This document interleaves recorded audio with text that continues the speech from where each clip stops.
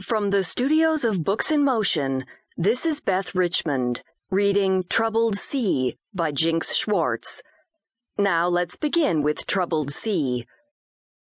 The Sea of Cortez, or the Gulf of California, is a long, narrow, highly dangerous body of water.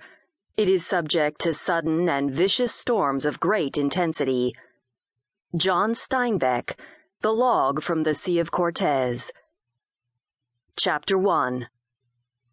Spawned by fierce Santa Ana winds in Southern California, the gale gathered strength as it roared south across the Sonoran Desert and then lashed the turquoise waters of the Sea of Cortez into a white frenzy.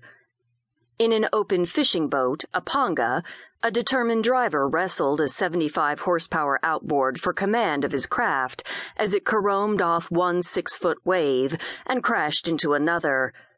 Bare head bent into blinding spindrift, he stood with his feet spread wide for balance, knees flexed to absorb the shock of the boat bottoming out in the troughs. Clad only in a pair of weather-worn jeans, his legs were numb from the cold and fatigue. Arm and shoulder muscles burned with the effort of maintaining his grip on the outboard motor's extended steering handle. As 45-knot winds shot salt bullets into his scalp and through rips in his ratty slicker, a less determined man would have turned around, put the wind to his back, and ridden south with the seas. But Pedro Gomez was not a man. Using an electronic instrument he barely understood, 13-year-old Pedro had set out alone, leaving his sick brother, the intended driver, back at their fish camp. He managed to successfully navigate to the center of the Gulf, pick up the intended cargo, and head north before the brunt of the storm hit. Though weary and battered, Pedro was unafraid. The tears streaming from his eyes were whipped there by wind, not fear. If he feared anything other than failure to complete his voyage, the hubris of youth and generations of seafaring genes eclipsed it. The boy's iron-blue eyes told of a Dutch sailor in his family's past, but his dark skin and coarse hair were his grandmother's, a coastal Indian girl whose heart and reputation had been broken by a transient European. Pedro had driven pangas like La Reina del Cortez since he was 5, and La Reina, her patched hull and peeling paint belying her majestic moniker, was as durable as any of her sisters ruling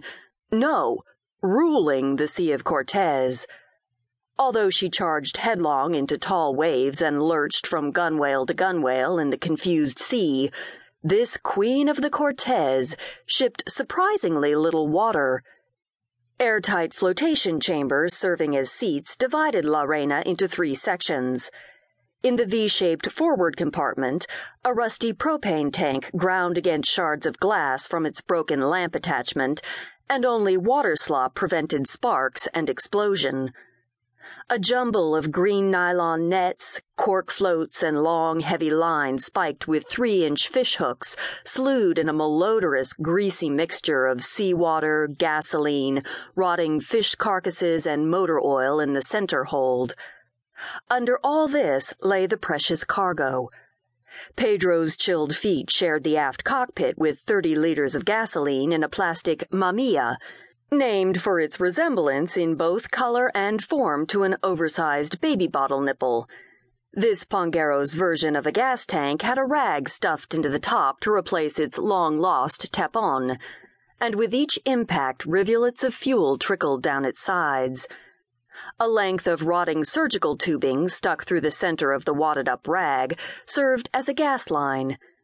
Next to the mamilla rode a gallon jug full of drinking water. Pedro had already jettisoned 3 empties. Environmental science wasn't a subject taught in his local elementary school.